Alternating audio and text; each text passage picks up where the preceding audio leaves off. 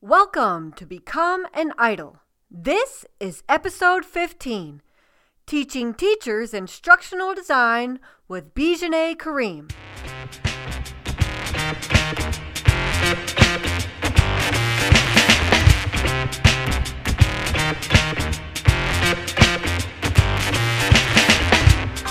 I'm Dr. Robin Sargent, owner of Idol Courses. This is the place where newbies come to learn and veterans share their knowledge. In this episode, I'll be chatting with Bijane Kareem about K-12 teachers and how they can incorporate instructional design practices in their classrooms. Bijane shares how she got interested in instructional design and helping teachers implement the principles in their own STEM classes. She also talks about teacher burnout. She is the founder of BK International Education Consultancy, which is a program that offers online courses and continuing education credits for teachers.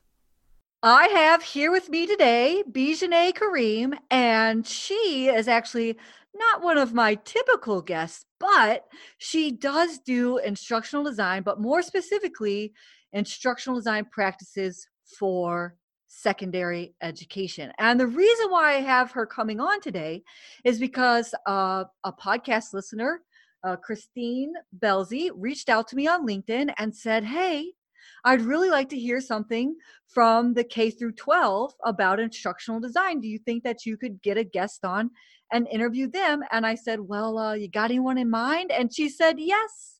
Yes, I do. And so that is how I was introduced to Bijane Kareem, and she is here with us today to talk about instructional design practices in secondary education. So, Bijane, would you please introduce yourself and your business? Absolutely. And thank you. I'm so excited to be a part of your podcast, Dr. Robin Sargent.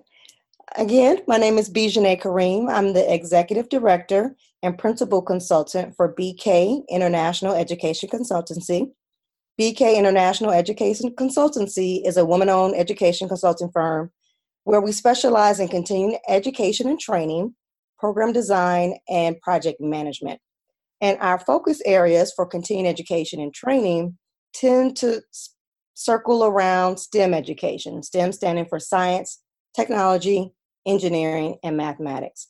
Our primary clients tend to be K through 12 school districts, government entities, as well as nonprofit organizations. So I'm excited definitely to speak with you more about the K-12 instructional design principles that we use throughout our business. So where did you start out? You started out as a teacher or? That's correct. Okay. That's correct. So actually I started out in the science industry and I transitioned into the education field, actually by the way of Teach for America. Have you ever heard of Teach for America before? Oh yeah. Yeah, okay. They pay your student loans off. Right. Yeah, something like that, exactly. And so they had a cohort based in Atlanta, Georgia, which is where I was attending undergrad at the time, and applied for it, was accepted, completely excited. And that was my entryway into the education world, as well as into the wonderful world of instructional design. And so not only did I complete my Teach for America commitment of 2 years, but I stayed 8 years for a total of 10 years in the classroom as an elementary teacher.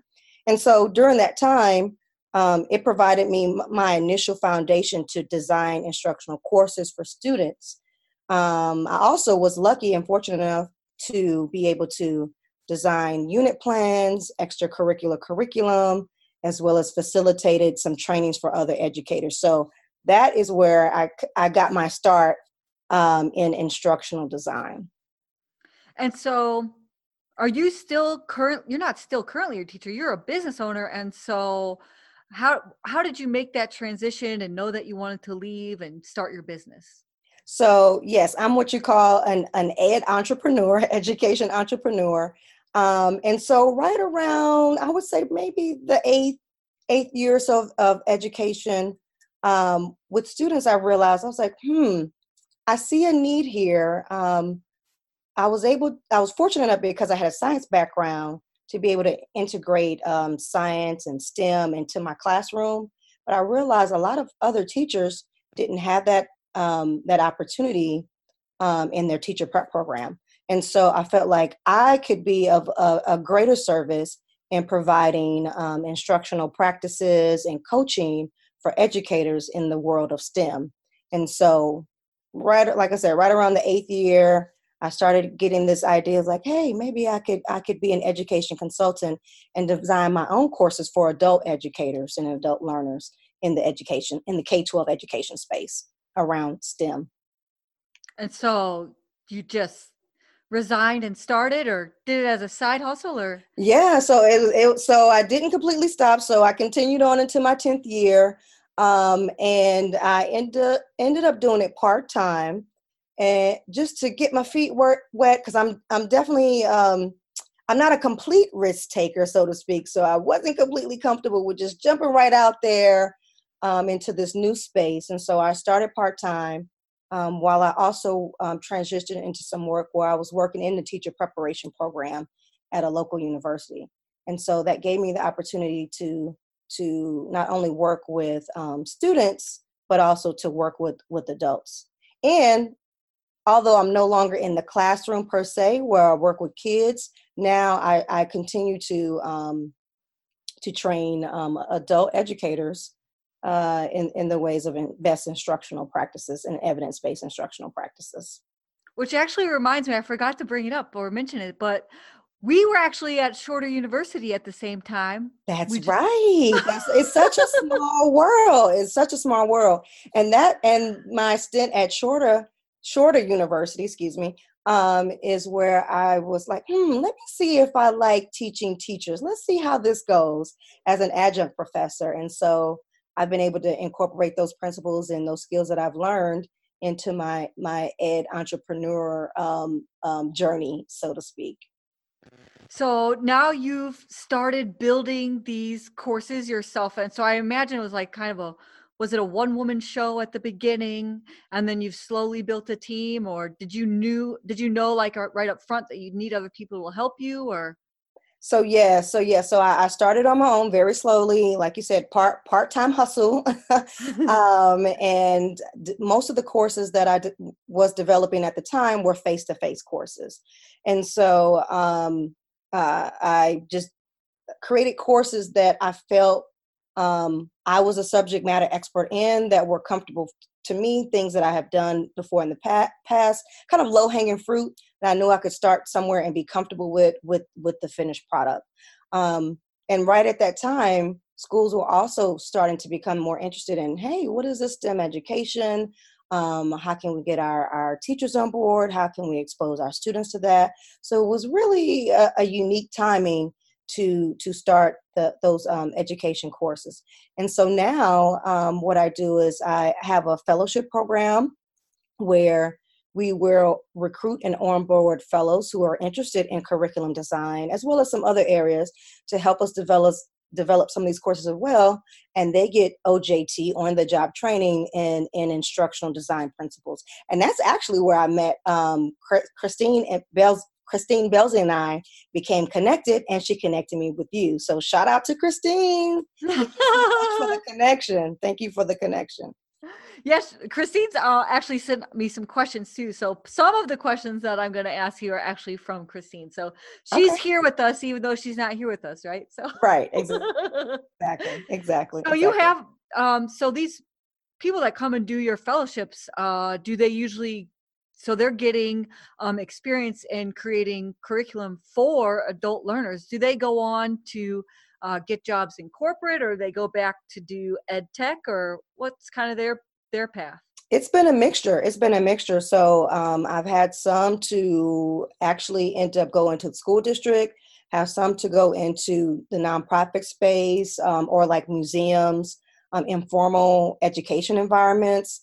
I even had a fellow who his focus was more so on military and veteran learners. So it's been a nice mix, a broad mix, but instructional design principles are instructional design principles. Best practices are best for adult learners, across the board. So, so in addition to having fellows, I also will partner with other education consultants, and we may co-design and co-facilitate trainings as well. So not only do we offer The face-to-face courses. We also offer hybrid courses, which is a mix of online courses that are led by an instructor, and it's coupled with some self-paced portions as well as some paired up time with the instructor that will meet online. And then we also have some true asynchronous self-paced online courses as well that we just rolled out. So we're excited about those.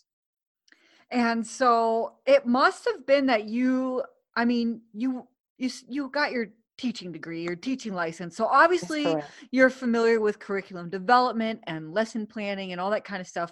But then when you Exactly. move to the other place where now you have to start creating online training and Mhm. like and doing that sort of thing, do you think so? Did you start learning more about instructional design principles or instructional practice, or have you ever, did you dive deeper into that, or did you just pull from what you already knew as a teacher? It was a combination. And so thankfully the experience that I had at Shorter University, I had the opportunities to teach both what they call on ground or face to face as well as online. And so I had to do a lot of self teaching. So learning some things on my own, as well as they would also provide some training for adjuncts on, best practices as well. So pulling from my hat, so to speak, my bag of tricks, those things that I learned with youth, and what I had to learn on my own, so to speak, or on the job as well, and then those things from having those adjunct positions help to shape and craft those courses, those online courses that we have today.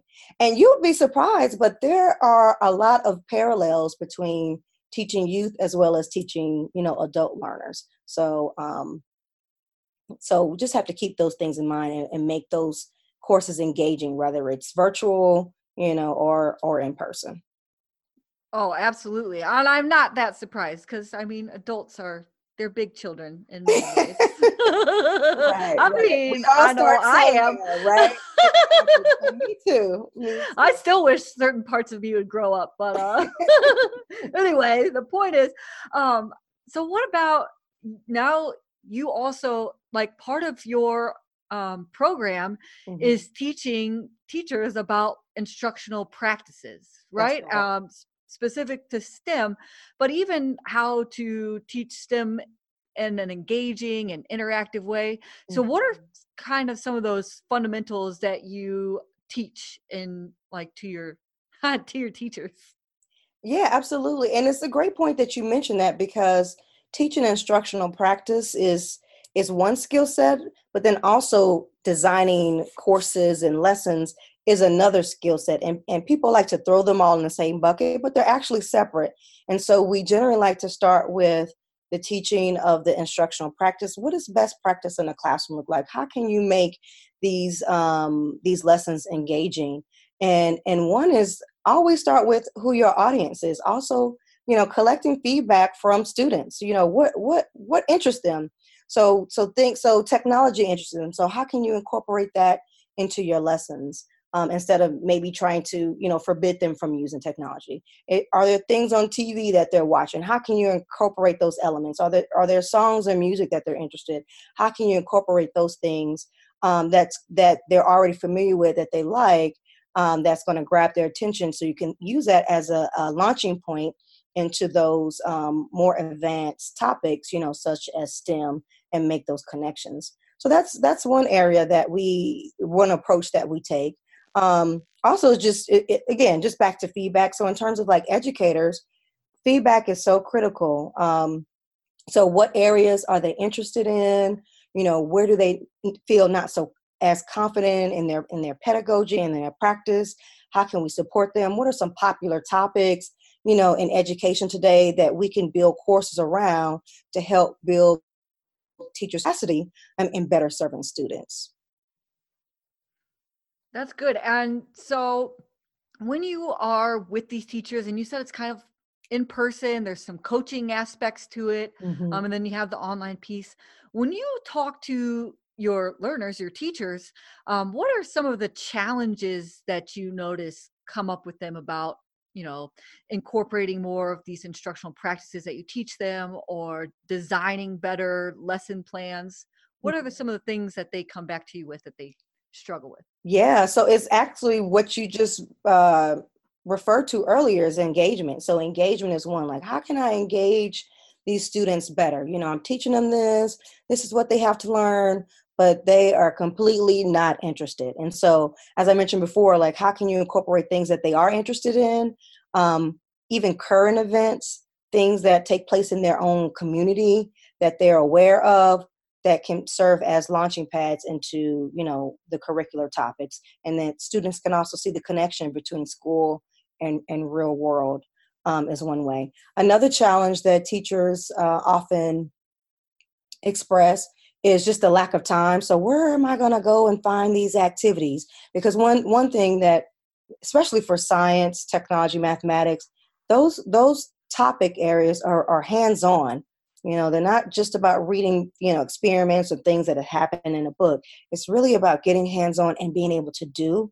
And so teachers ask, where do we go and find these resources? Where, because, timing may be of an issue. So where are the activities?